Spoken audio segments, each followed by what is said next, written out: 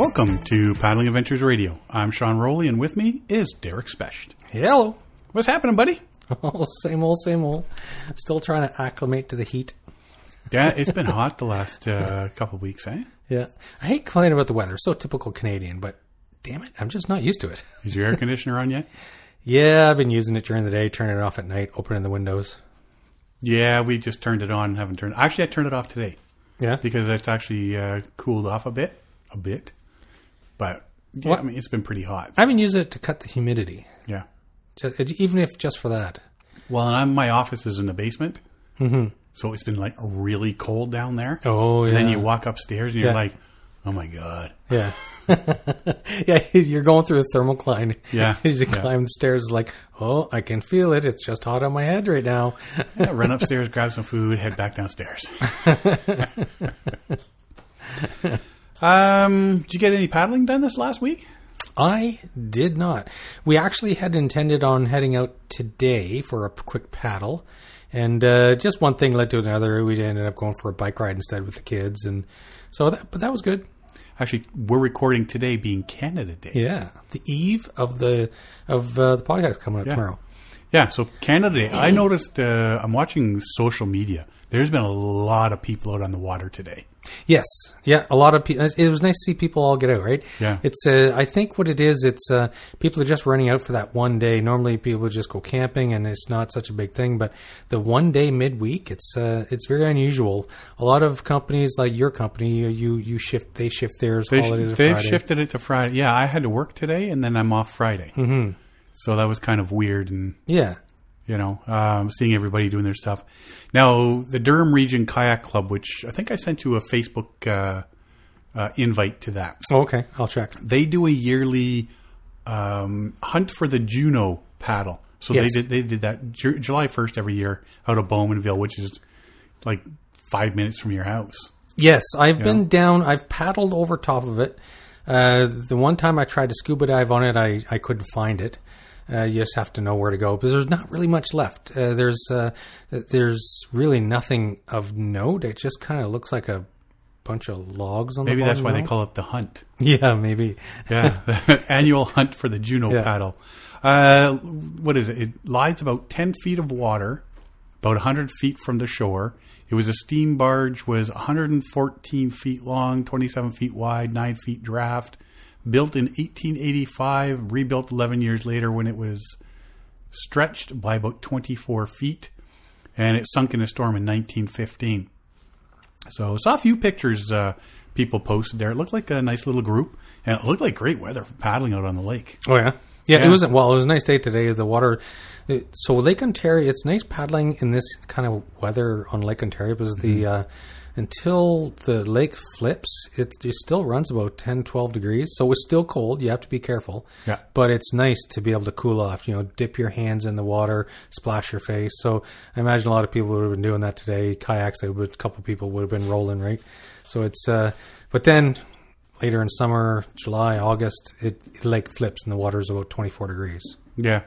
Yeah. So, so I was hoping to get to that this year, but then my...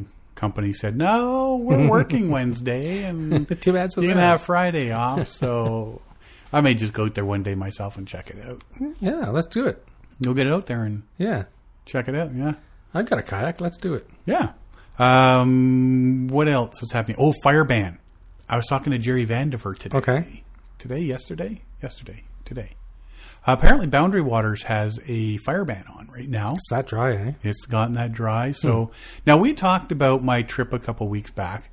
All the newbies, the front country campers going back country. Yes.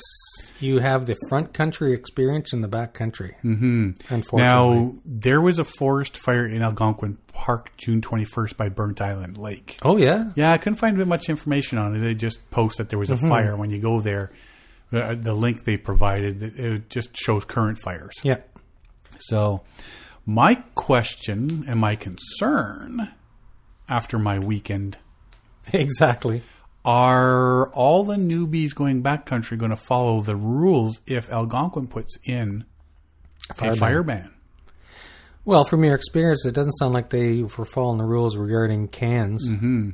Right? Cans and, and cutting green wood. Cutting green trees. Because at a front country campsite, like the wardens drive around and they keep an eye on things, keep an eye on stuff, but you can't do that in the backcountry. Backcountry, the wardens aren't. The rangers aren't coming around and checking every site. And Burnt Island, you have to go through Canoe and the Little Joe, Big Joe, and so you're quite a ways in. Like you're not going to get I've seen wardens on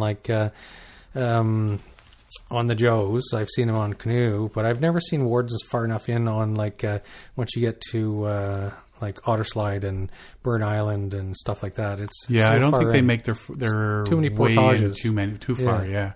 So that's my big concern is, are we looking at some issues this year? Mm-hmm. But hopefully with things opening up now that they'll all revert to the front country. All the Yahoos will keep in the front country. Yeah, because that's going to be a massive deal if all of a sudden... Well, look at the damage just on your one site alone. So I'm guessing that is duplicated on over half the sites in there right now because you have so many front country campers doing the front country experience in the back country. Yeah, and they're not carrying. You're not following the normal guidelines for leave no trace and caring for the back country and stuff like that, right? Well, hopefully they...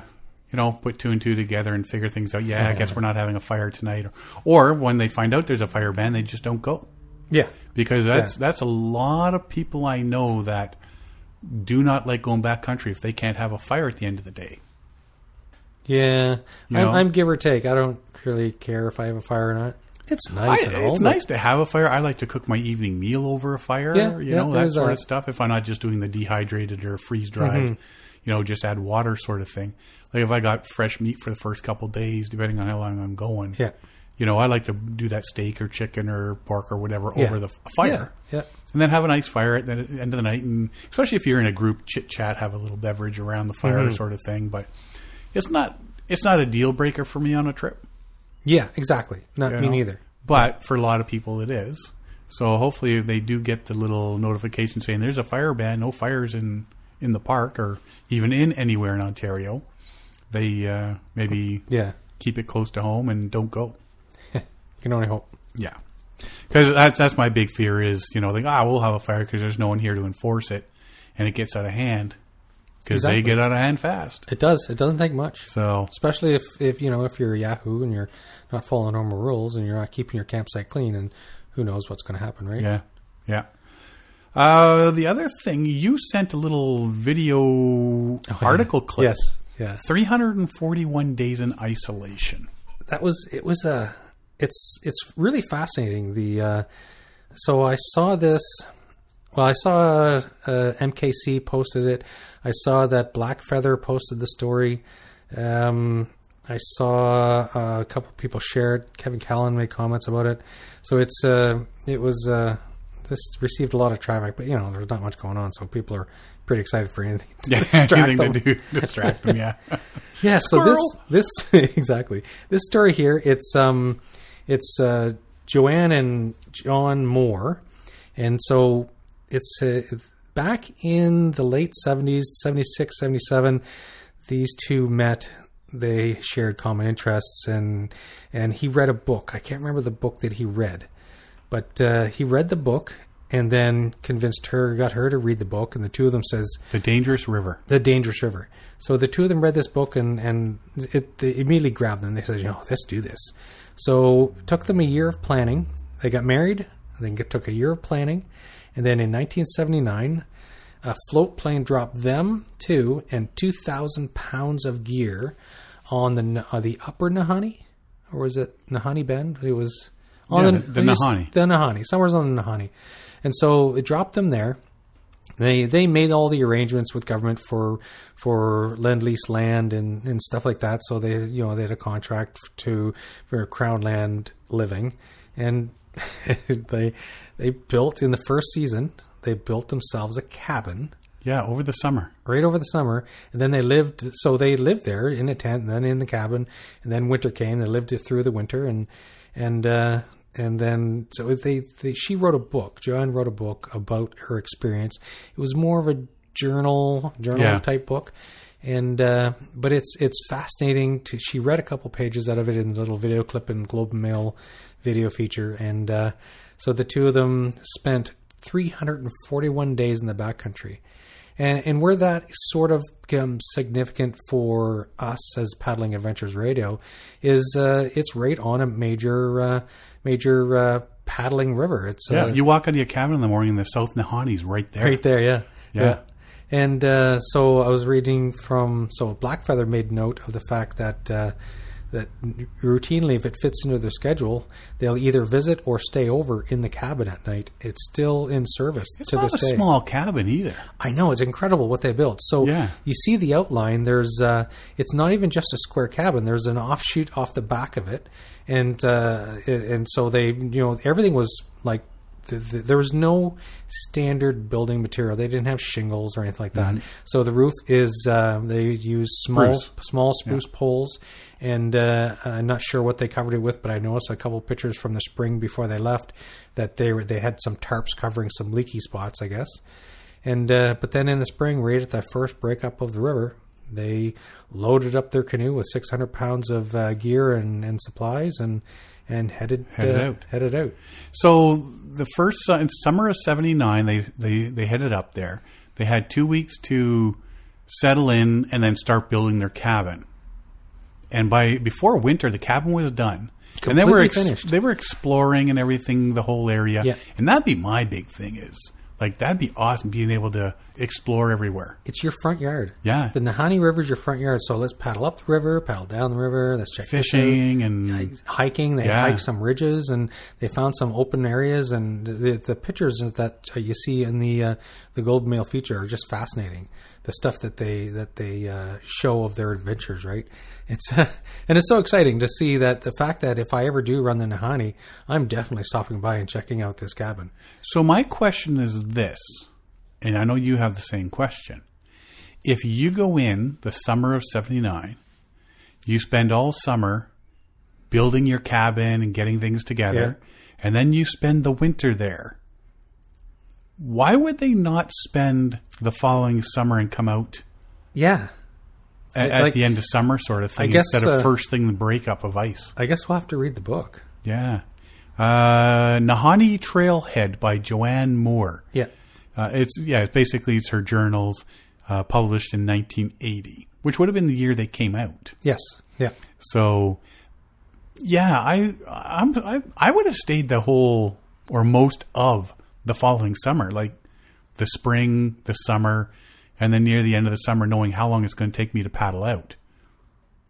I would have stayed in there that much longer. Yes, exactly. So I wonder. Yeah, I wonder why they came out that. I'm curious. Maybe it was a marriage saving thing, or maybe they only planned on doing the summer and the winter, and then they were committed to other things, college, university, work, or whatever, right? But talk about an adventure, eh? Oh, I know. I mean, like I know so many people that when they finished high school, I'm going to go backpack Europe, or I'm going to go check this out, that out, sort of thing. Yeah. But when you're that young and you decide, well, we're going to get married and we're going to go live in the Yukon for a year. Okay. Oh no, we're going back and building a cabin. We're isolated. And it was isolated because they talk about how isolated it was. Well, it's not just isolated. So think about nowadays, we have like Spot, InReach, all these global features and sat phones, and they had nothing. So unless somebody happened to fly over and see if they're alive, then there's no safety net. For 341 days. Safety net. Right, all it takes is like a trip or a fall to break an arm or a leg, or skin a shin, or throw an axe through your leg, chopping wood or whatever. Yeah. It's like, oh man, it's so you'd have to obviously you'd be a little bit more careful in anything that you do because of the isolation. But I just think about how the peace and quiet and the isolation and being away from people, and I would really like to experience something like that on that level, that scale. Now, I think I would be happy doing that with one other person. I don't know that I'd want to do it solo. I mean, you think about Dick Prenneke, right? Dick Prenneke up in, Alaska, that he did his Oh, he built a cabin. Built the cabin Yes, by yes. himself. Yeah. Now, he did everything by hand with, It took him a long time, too. it took him, two seasons. That's why I'm wondering, how do they do this in the first year? Well, then there's part of the video, they show a picture, and he's got a nice handy-dandy chainsaw sitting there. Yes. So that helps. that really makes That a helps, difference. yeah. Your zip, zip, zip, zip, zip, all those trees are down, and you're building your cabin. You're not having to saw or use an axe and whatnot. But, I mean, Dick Proenneke, he sat up there for years, decades, by himself. Yeah. Living off the land and building his stuff and whatnot. Well, these two went together. So I got to think there's pros and cons of both. One day you're wishing you were alone, and other days you'd be wishing that you had somebody to talk to, chit chat with, right? You're going stir Well, it's crazy. also this safety factor. Just the simplest things of somebody to do first aid on you or something, right? If you become injured, or somebody to save you, somebody to rescue you if you get into trouble. So it's it's one of those things. It's like, oh yeah, yeah. And they do talk about the some of the difficulties they went through. There was the one part where she didn't like doing dishes. She always cooked. And he was always grumpy because he's got to wash all the dishes, so he'd wash them up. So they kind of, fine, let's switch duties. So it was his responsibility to cook, and she would take care of tend the fire, and she would do the dishes. And so after all of his complaining about her, leaving piles of dishes for him, he made breakfast and lunch, and by the time lunch was done, there was not a single clean dish in the entire cabin, and then she got really grumpy. And then they had a very spicy afternoon and evening until they finally talked it out, and then they decided that, okay, we'll switch back to our normal duties because our marriage is not going to survive this. And he says he prefers doing dishes to cooking anyway. Yes. But see, I'll do that. I do it more here at home than anything, but I'll use like one spoon to stir like 5 different dishes. Yeah. It's all ending up in the same spot anyway. Exactly. Yeah. So, and at the end, there's only a small pile of dishes there. Well, it's because I reused that. Yeah. Or, like if I'm cutting, I made something the other night there and I had to chop up a whole bunch of vegetables, put them on a plate, dump them in, and then I use that plate to eat off of, right? As opposed to using 2 separate dishes, one to eat and one to just put vegetables on until I threw them in a pot, sort of thing, right? Yeah. So it's little things after a while I think would start to get on each other's nerves up there. It would, and especially considering cabin fever. In the middle of winter, it was like minus 50, so it's like, yeah, you can go down to the river and collect some water or collect some snow to melt on the stove, but you are basically... You're hoping for sleep, so you don't have to talk to a person, right? Yeah, sometimes. I just need to get to sleep. I'm going out for a walk. Well, I'm going stir crazy. He said that they walked up and down the river during the winter. Yes. So I don't know if they were actually on the river. Well, I'm sure they would have been on the river because it was It would frozen. have frozen solid, right? Yeah. So I'm sure they would have had snowshoe tracks, well-worn trails and stuff like that, that they could go for a walk and not have to worry about things. You're not worrying about bears because they're all hibernating and and whatnot. So, you know what? But yeah, minus 50 degrees. Now, was that Fahrenheit? I think that was Fahrenheit. In 1980, did we switched over to... When did Canada switch over to... That was the 70s. Yeah? To metric, yeah. I'm assuming because they're telling the story. Well, but I think they're telling pretty the close story too, aren't in they? 2020. Yeah. So, you're right there, too. Yeah. So Yeah, it was cold. I'm guessing, regardless, minus 50 is cold, or Fahrenheit or Celsius.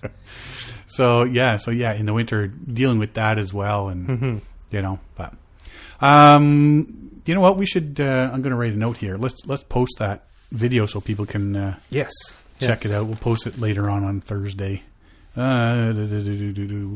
Post. I got to start writing me notes. I think that's about all that's been happening lately. All the little things, anyway. Yeah, there's all kinds of stuff that we don't want to talk about that's going on. So we'll just leave that in the background. Tons of stuff that we don't want to talk about that's going on. We've been watching a lot of Food Network shows, especially that Diners, Drive-Ins, and Dives. Oh, yeah. Oh, man, just some of the food, you're like, I just like to follow him around and eat. eat. So the kids, we watch those too. Like me and the kids, we'd love to sit down and watch all the food shows. Yeah. There's a couple favorites that they have, and it's funny that 7-year-old Beckett is like, no, I want to watch this, and it's like, they're making food. Yeah. He's fascinated by it. Yeah, he's going to be a chef when he grows up. Maybe. You never know. He does ask me. He often asks if he can help me cook. Oh yeah. Yeah. Yeah, go start the barbecue, son. Yes. He's what, 8? He's 7. You 7? 7. Hey, start him early, buddy. Yeah. Start him early. Let's take a quick break here, and we're going to come back, and we're going to talk about an article that was written that you brought to my attention. Oh, and yes. we'll chat about that. Be right back. Hi, this is Dirk Sprest. You're listening to Paddling Adventures Radio. If you like what you've been hearing, you can find out more by checking us out at paddlingadventuresradio.com, as well as on Facebook, Instagram, and on Twitter. You can find all of our episodes on iTunes, Google Play, and the episode page for our website, where all our podcasts are available for download or streaming. We love to hear from our listeners, so if you have a suggestion for the show or want to let us know how we're doing, please drop us a line. Thanks for listening. Enjoy the show. This portion of the show is brought to you by Algonquin Outfitters. Algonquin Outfitters, providing quality Algonquin Park backcountry adventures for the entire family since 1961. Whether you want to get on the water for a day or a week, the friendly staff at Algonquin Outfitters can help you out. Find them online at algonquinoutfitters.com or visit one of their 12 locations. Algonquin Outfitters, your outdoor adventure store, with locations in Algonquin Park, Muskoka, and Halliburton. Welcome back. So, Derek, you sent me an article that you found written by Cliff Jacobson, one of our favorite people. Yeah. So, Cliff Jacobson wrote this for paddling.com. It's he goes through a list of paddling mistakes. He calls it the 9 costly canoeing mistakes. So he just goes on to document how you can go wrong. If you're going to go wrong, if you're going to do something wrong, if you're going to make a mistake, these are the some of the most costly mistakes that you can make while paddling. Yeah, and I've gone through them, and I got to agree with them. Oh yeah, absolutely, Definitely. And so all of these, this is single-sided. So all of these, it's I've learned any one of these lessons individually myself. I've either seen people make these mistakes or I've made the mistakes myself, and so it can be a bit of a problem if you make these mistakes yourself. Mm-hmm. So learn from Cliff Jacobson. Yeah, definitely.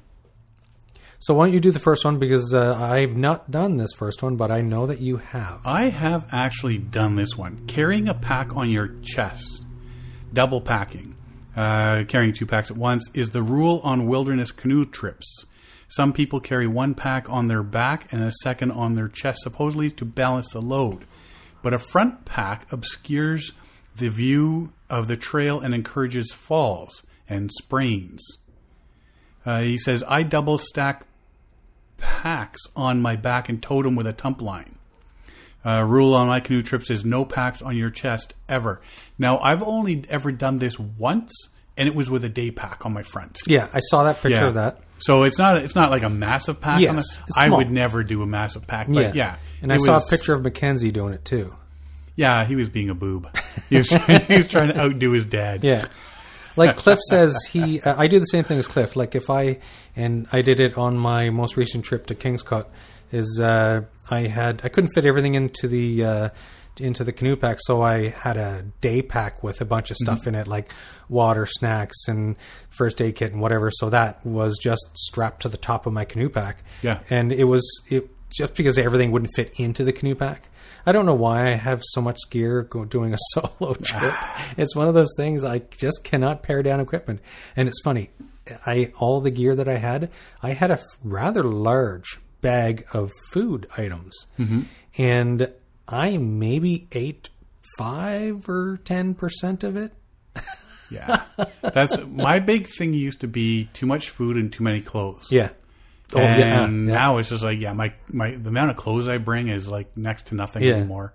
The food, Yeah, that's gone way down as well. But then I've realized that I don't eat as much when I'm out there. So yeah, me too. Like when I'm exerting myself and out in the heat, I lose my appetite. Yeah. And I still snack and stuff, but I don't eat big meals, right? And see, on my big canoe pack, I've put a couple of heavy-duty carabiners on the back. Yeah. So I can strap stuff to the pack if I'm portaging. Okay. So I'll strap different like heavier items on the back. Yeah. And then because the straps that go over the top of the canoe pack are so long, I can tuck stuff into there and then use those straps as extra tie downs. Exactly. So I'll have a much taller canoe pack that maybe even taller to my head, so I don't have to bring stuff on my shoulders. Yeah. The only time, like I said, the one time I was doing the thingy on the front, had a canoe as well. Oh, okay. Right. Yeah, So- because you can't have your pack too tall because the canoe sits on the pack, and then that's just uncomfortable. Yeah. So definitely try not to do the double pack thing. Yeah, because you can like he said, you can not see a rock or not see a root and trip over it, right? Yeah, You definitely. got to see what your feet are doing. Definitely. So the second item is an unreliable back ferry. So in it, he's talking about how people they don't really bother with it. They tend to just do front ferries. But he said in a clinch situation, you don't have time to swing the boat around. You need room. You need space. You need eddy out and then to be able to point upstream and then do a front eddy across. Right. So he said one example he gave of having a reliable back ferry is him and his wife running a long rapid on the Manitoba Seal River. And he said from the front of the boat, his wife, Susie, she suddenly screamed, "Falls!" Anyway, so they're about to go over, they're in the tongue of the river, about to go over a fall. And he said there was a Volkswagen-sized boulder 6 feet away on his left. And he just screamed, "Back!" And they dug in. Momentarily, the canoe stopped in its tracks. And then he pried the stern around and ferried over to the rock. And he said 1 more yard ahead, if she hadn't screamed in time, if he hadn't reacted in time, they would have gone over the falls. So he's saying that, if you're going to canoe a wild river, and on some of these wild rivers, you can't scout every meter of a river. Sometimes if it's a new river and it's a wild river, then you don't have that opportunity. So you have to be on your toes and be prepared to react to what's coming up. And I saw that evidenced a few times when Northern Scavenger did the Newfoundland Labrador or the Quebec Labrador Height of Land, their trip, right? Yeah. And so there's a couple instances where you just can't scout the river. You're doing like a kilometer or two, and unless you intend on taking 10 days to do a kilometer of whitewater, then just walking ahead and looking at everything, you don't have the time. So you have to take some chances, and they paid the price a couple times. But it's one of those things. If you have a couple tools in your tool chest, like a reliable back ferry, then sometimes that can save you from... Get you out of a sticky situation. Exactly. Yeah. An over-ambitious schedule. This is something a lot of new people getting into canoe tripping. So that's a big question. So how long should it take me to, every day? How far can I go every day? And that all depends on everybody and your individual sort of thing. But Cliff says 15 miles a day is a reasonable average on most northern rivers. On a river, yes. On a river. Add a down day in 5 for bad weather, being held up, that sort of thing, windbound, anything unexpected. So for every 5 days paddling, you should only be paddling for 4 days. Yes. Right? Yeah. Or expect to paddle for 4 days. You got to have the rest day in there. Yeah. I've been on some northern trips where, you know what, if you're going, at some point you're like, you know what, I just would like to sit and relax for a day. I need a rest day, yeah. Yeah. And those rest days really, you know what, that was cool because we got to, we weren't portaging, or if we were portaging, it wasn't portaging a ton of gear, We got to explore some and do some fishing, or just drift down the lake and do some fishing and relaxing, or, got a couple extra hours of sleep during the day around a camp, that sort of thing. But, definitely add the extra day for your schedule. Don't go big guns thinking, oh, I can paddle this. I can do 25 kilometers a day, no problem. Yeah. Because if you find out you can't, even on like a week-long trip, that's that extra 10 kilometers a day, or miles, I guess he's talking miles. Yeah. That extra 10 miles a day, you're thinking you can do 25 instead of 15. That adds up over a week. Oh, absolutely. That's 70. And if you have scheduled like a float plane pickup, or if you're expecting to be out on a certain day, or you're expecting to be in any high traffic sections or any areas or risky areas, then it's you really have to be cautious and careful with your schedule, because if you end up, say you get windbound for a couple of days and you're like 3 days late getting out, then suddenly somebody at home is going, something's wrong. What's going on? Yeah. Why did he miss his flight out or something like that? Why is the spot tracker not moved in 3 days? Yeah. Sounds like there's some fireworks. Oh, yeah, it's Canada Day. They're doing the fireworks outside now. Yeah. Huzzah! I wonder if this is getting picked up by the microphones. I don't know. What's number 4 here? So number 4 is poorly defined responsibilities. So with this, it's... when you have, he talks about, as this case illustrates, even experienced paddlers need a plan. Mm-hmm. For example, one canoe team may always carry the Tundra tarp, the Wanigan box and saw.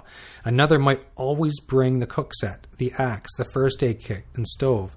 The items are never switched around to camp. In camp, everyone takes their turn at these chores: cook's helper, tarp rigger, fire builder, water hauler, and the gopher. On my trips, responsibilities generally last 3 days, enough time to develop expertise that will beat the storm. So this is so true, and I've been on the Meanest Link trip last year. So we each had our own defined responsibilities. So one person, as soon as we hit land, because we wanted to get to sleep right away, one person was responsible for boiling water for food. It was always my responsibility to put up the bug shelter. That's all we slept in. We all slept under the same bug shelter. Right. One guy was he made the beds. He inflated all the thermarests, and he put out all the sleeping bags and stuff like that. So everybody had their little chore, their little responsibility, their little task to do. We should go out and watch these fireworks. So yeah, you need defined responsibilities, and it really comes into play not so much on recreational front country or recreational light backcountry trips with family and stuff. Like it was when I'm on trips with my wife and kids, it's she would help out, with making meals and stuff, but I set up the tent and I set up the sleeping area, and I got the fire going, and she watched the kids, because the kids are a full-time job, right? Mm-hmm. And but occasionally it'd be like, okay, you're setting up the tent tonight, and I'm going to watch the kids and whatever, right? Yeah. So, but on backcountry trips, it's really critical, because if you don't have well-defined responsibilities, you get one individual or two individuals who may just kind of stare, going, "Hey, I guess everybody's busy. I'm going to go for a walk," type thing. It's like I've been on trips like that. Yeah. Everybody's got to pull their weight, and last thing you need is somebody who's not pulling their weight. And that happens when they don't have a clearly defined responsibility. Yeah, dude, it's your responsibility to put up the tent every night. Put the damn tent up. Yeah, it's stuff like that. I don't mind putting up the tents. I don't mind doing the cooking. I don't mind getting the water. I think I think my least favorite chore out of everything is collecting the firewood. I don't mind cutting it. I just hate going off and collecting it. Yeah, I think that's the only thing that I don't enjoy about.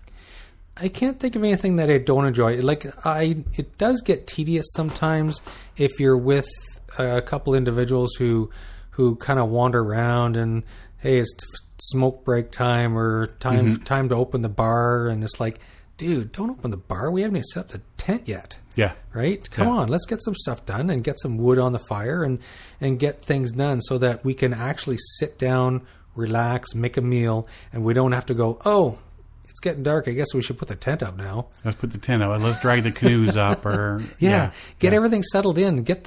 It's always been my policy that the bar doesn't open until the canoe's upside down on shore. Yeah, put that sucker away and get the tent up, and then maybe then you can start loafing around. When you're starting, just as you're starting to get the fire going for making dinner, that's when bars open, because everything's done. Sure, everything's done by then. Yeah. Nobody's making a fire when you're trying to put a tent up. Yeah.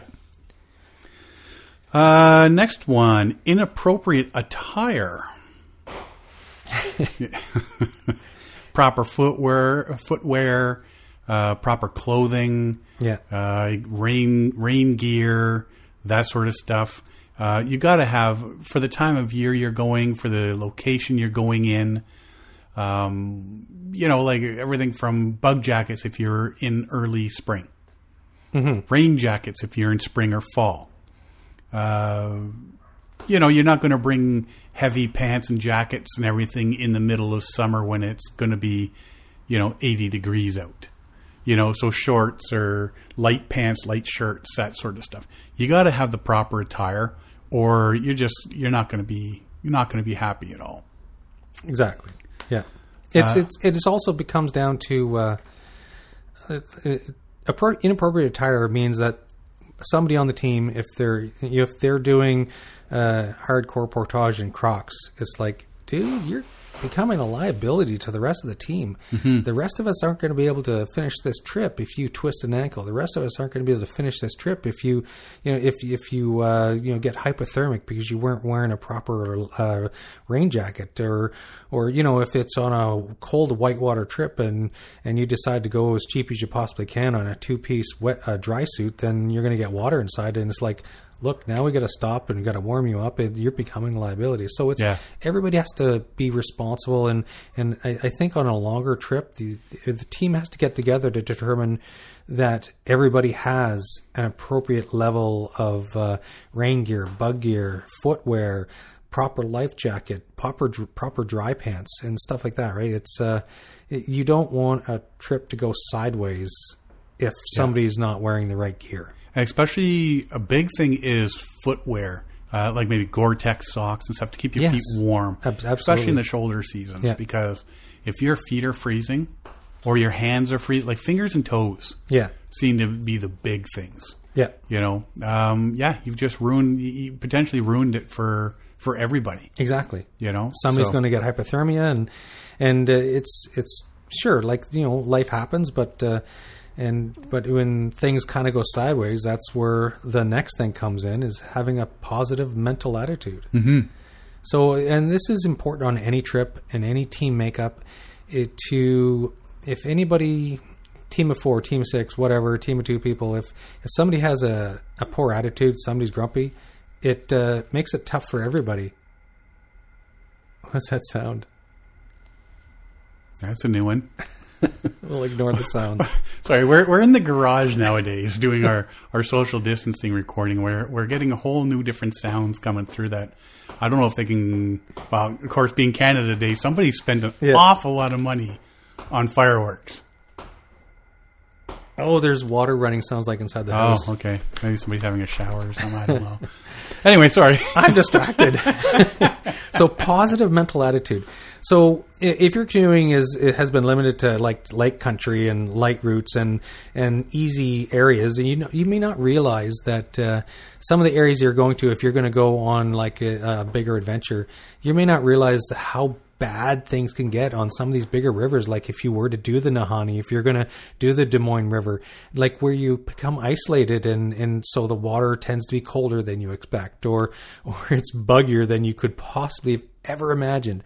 So where the positive mental attitude comes in is like if it's just being so horrendous that you can barely survive with so many bugs in the air, mm-hmm. that every time you're blinking the mud of your eyes and you're trying to get the mud of your nose and your ears, and it comes down to then where if you've done everything you can for bug jackets and netting and bug tents, when that's still not enough, you need the backup of a positive mental attitude. You have to think sunny skies, even if it's not sunny sky. You have to need that positive mental attitude, and that's where you dig deep, and that's where you find energy, and you can actually energize the rest of the group just by telling some jokes or making fun of the situation or whatever. It's that positive mental attitude. I've been on many a trip where that's saved the trip. Oh, definitely. You need, and bugs are the worst. Like bugs don't bother me as much as I used to.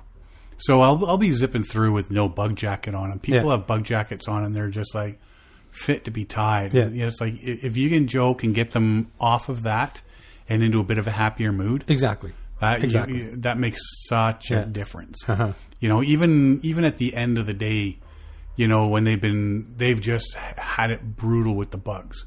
You go that extra little distance. You just sit, relax, take a break for a few minutes. Yeah. Get in the bug shelter. I'll look after if you've got a bug shelter. Mm-hmm. I'll look after getting the fire going and all that, and get it smoky so that we can both get out here and whatnot. That really adds that little bit of positive mental attitude to, I just need this break. He's given me that break. Mm-hmm. Perfect, sort of thing. And it energizes the whole group. When somebody can come out of a bad situation and just be happy and energetic and smiling, you can see the energy fill up the rest of the team. It's like, you know what? This guy's having a rough time and he's happy. What do I have to complain about? Yeah. Let's go. Let's have fun. Get the whole group up. Let's eat some bugs. Yeah. Make dinner, eat bugs. The next one, following too close or too far apart in rapids.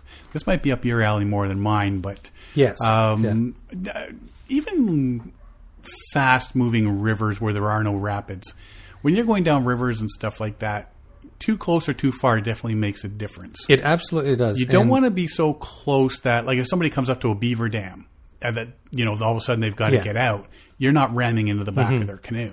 Or if like in Cliff's explanation earlier with the unreliable back ferry, if in a situation where you're tailgating somebody and you're like, if you have somebody who's a more cautious paddler in the lead, and then the gung-ho, balls to the wall kind of, let's go! Yeah. And so the lead person is suddenly go, oh, back ferry. He tries the back ferry, he gets run into by the go-getter, and it just ruins everything, and then you get two canoes dumped, right? Yeah.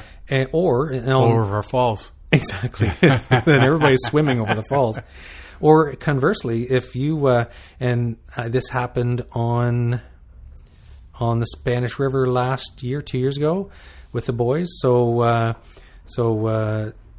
me and Mike, we were paddling along, and I don't know why we were so far behind, but we could see way ahead that they ran up on a rock, slowly tipped sideways, tipped over, and then everything was in the river. And then it took us a while to get down to them, so that we just ran ahead of them and went and collected gear.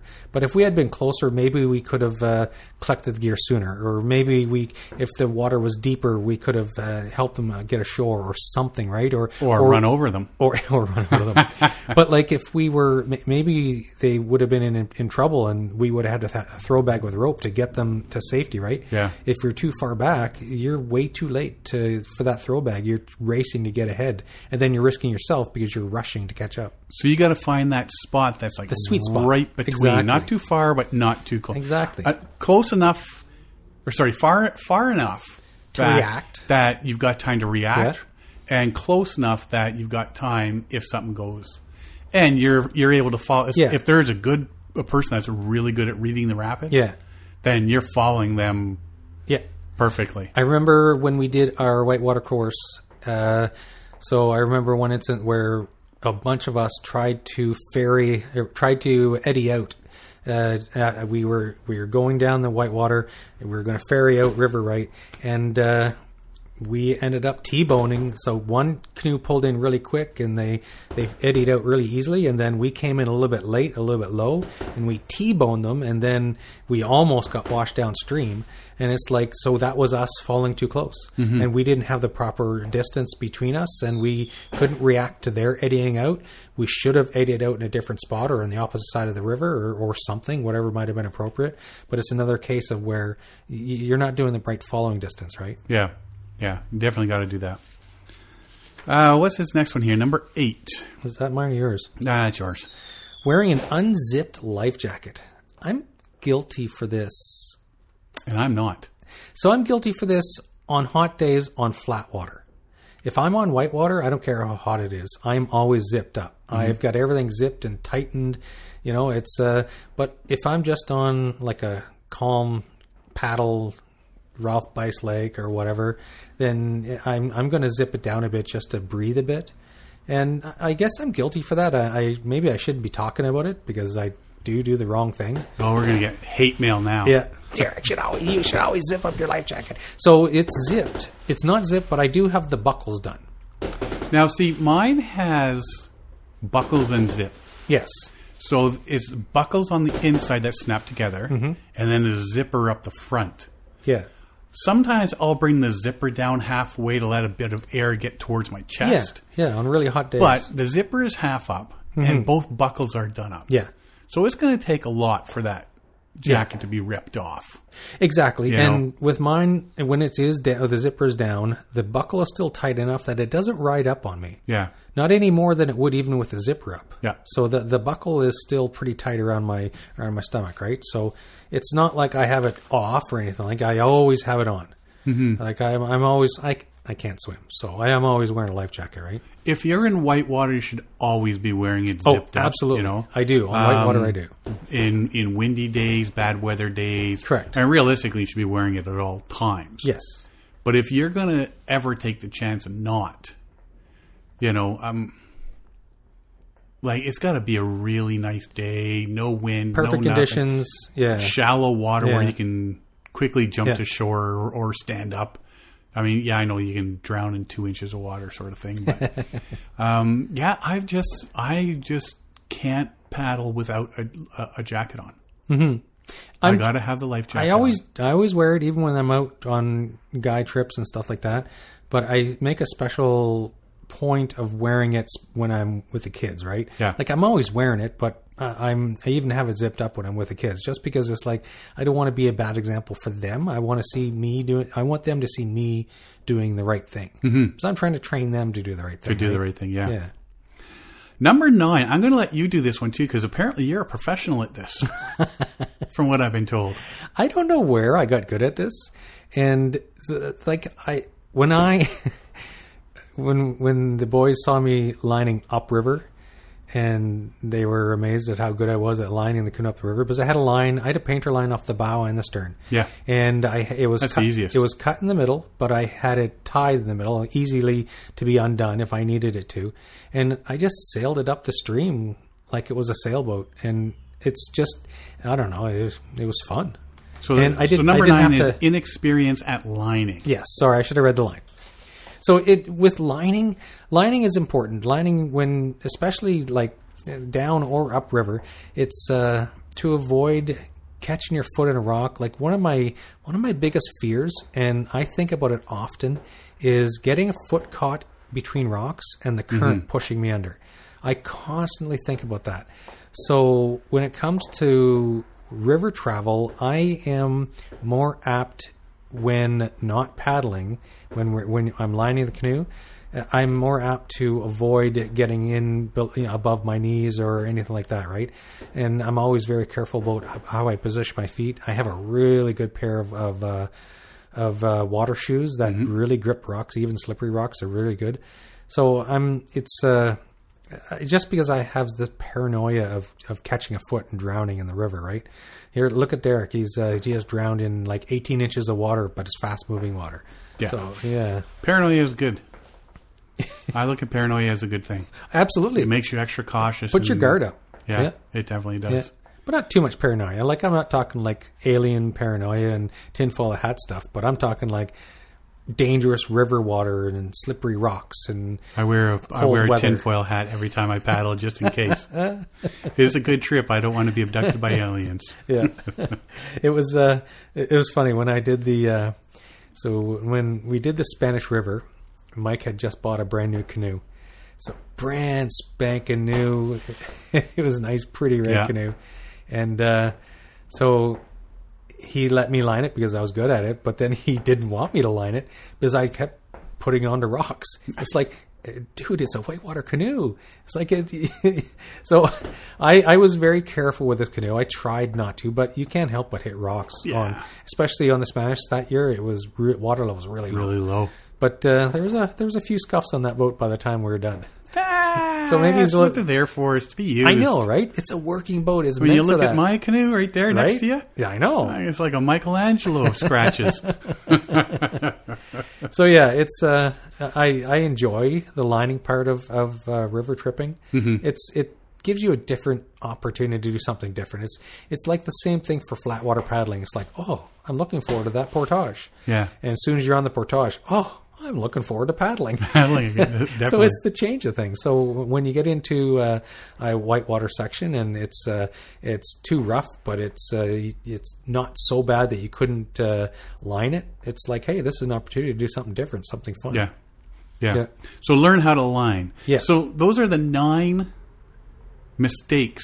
It could be costly mistakes. Yes. That Cliff Jacobson talks about. You have to learn all those things.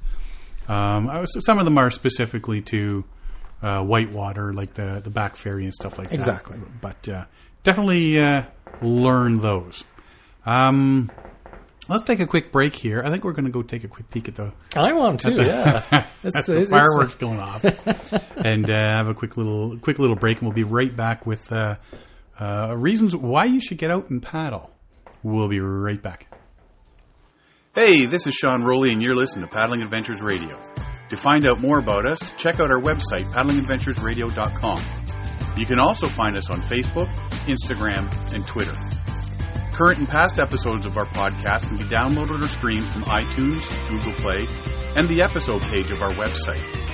If you have any questions, comments, or ideas for the show, we would love to hear from you. So drop us a line on Facebook or our website. Thank you for listening. Enjoy the show. This portion of the show is brought to you by Algonquin Outfitters. Algonquin Outfitters, providing quality Algonquin Park backcountry adventures for the entire family since 1961. Whether you want to get on the water for a day or a week, the friendly staff at Algonquin Outfitters can help you out. Find them online at algonquinoutfitters.com or visit one of their 12 locations. Algonquin Outfitters, your outdoor adventure store, with locations in Algonquin Park, Muskoka, and Halliburton. Welcome back. So we took a bit of a break there. We enjoyed some fireworks. And we have not had this many fireworks in my neighborhood in the 20 years I've lived here.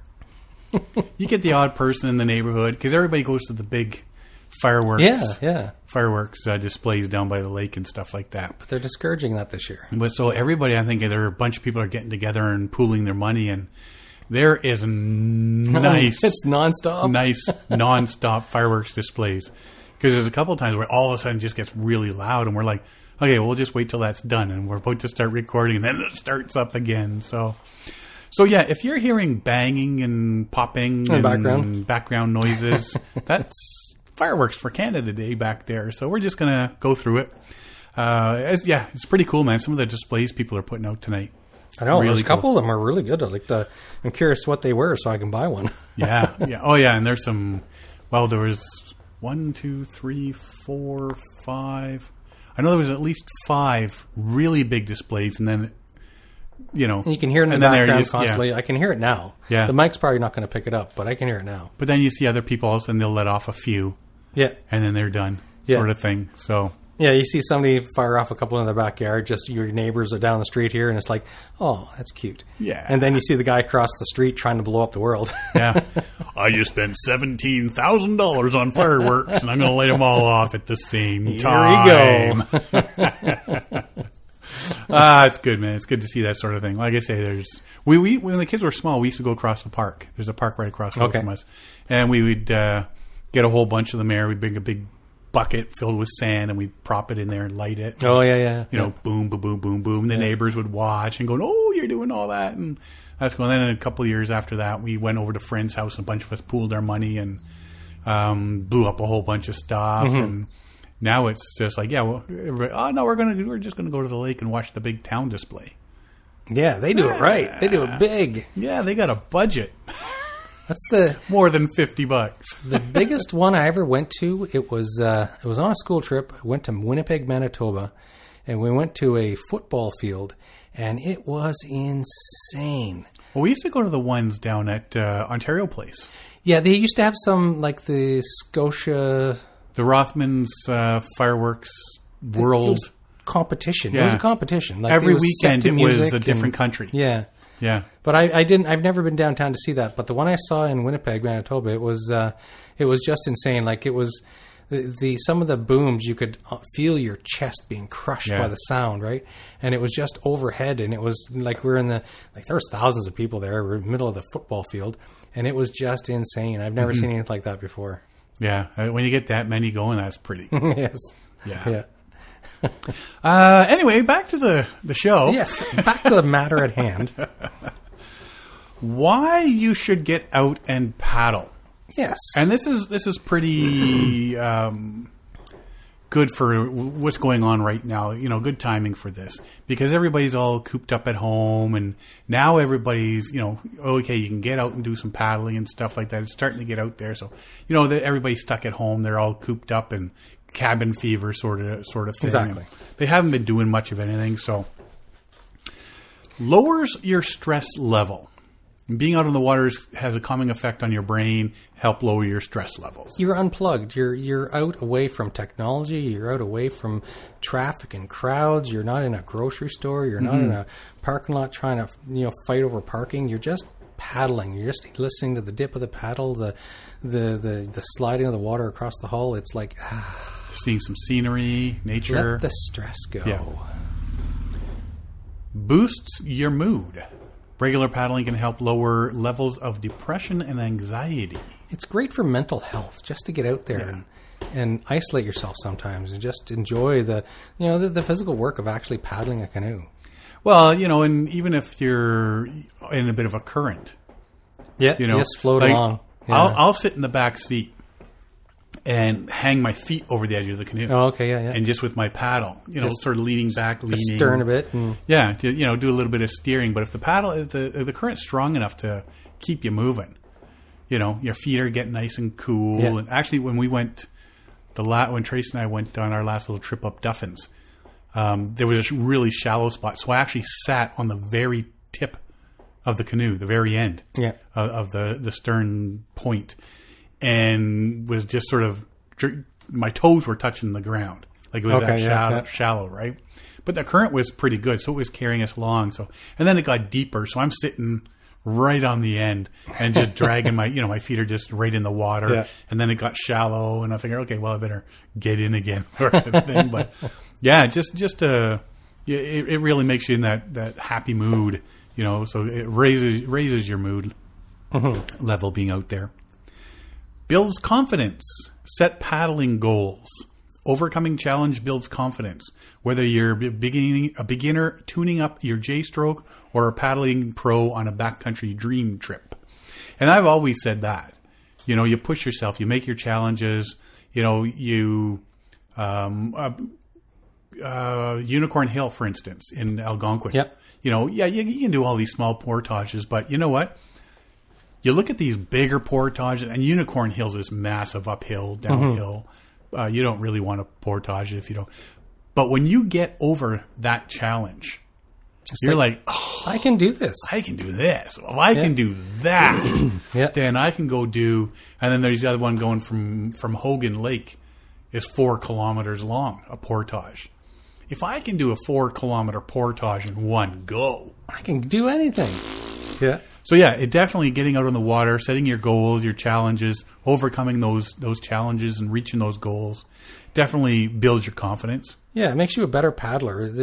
When you're not overly confident, but if it's valid and earned confidence, then it makes you a better paddler and makes you feel better about yourself. Again, the mental health aspect. You don't want to mix confidence and cockiness because cockiness is going to be an issue.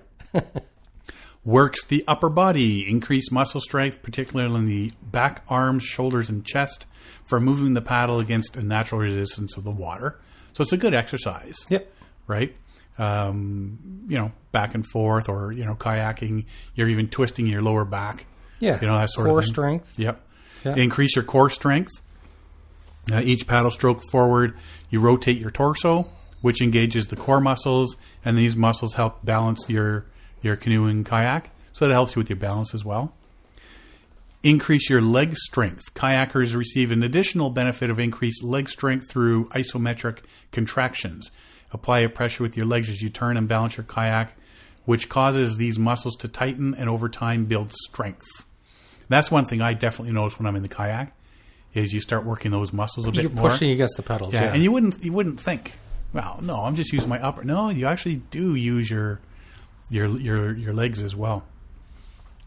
Protects your joints. Paddling is a low-impact activity which reduces the risk of wear and tear on joints compared to many other activities.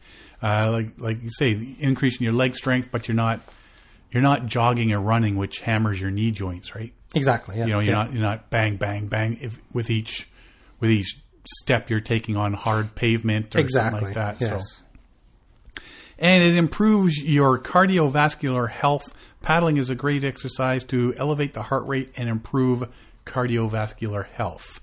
So, if you're paddling just nice, easy, but if you gain some speed, start to slow down, speed up, slow down. Some really exciting white water. That sort of thing. Paddling against the current, you really got to pick up your speed to get up there. Then that all works just perfect.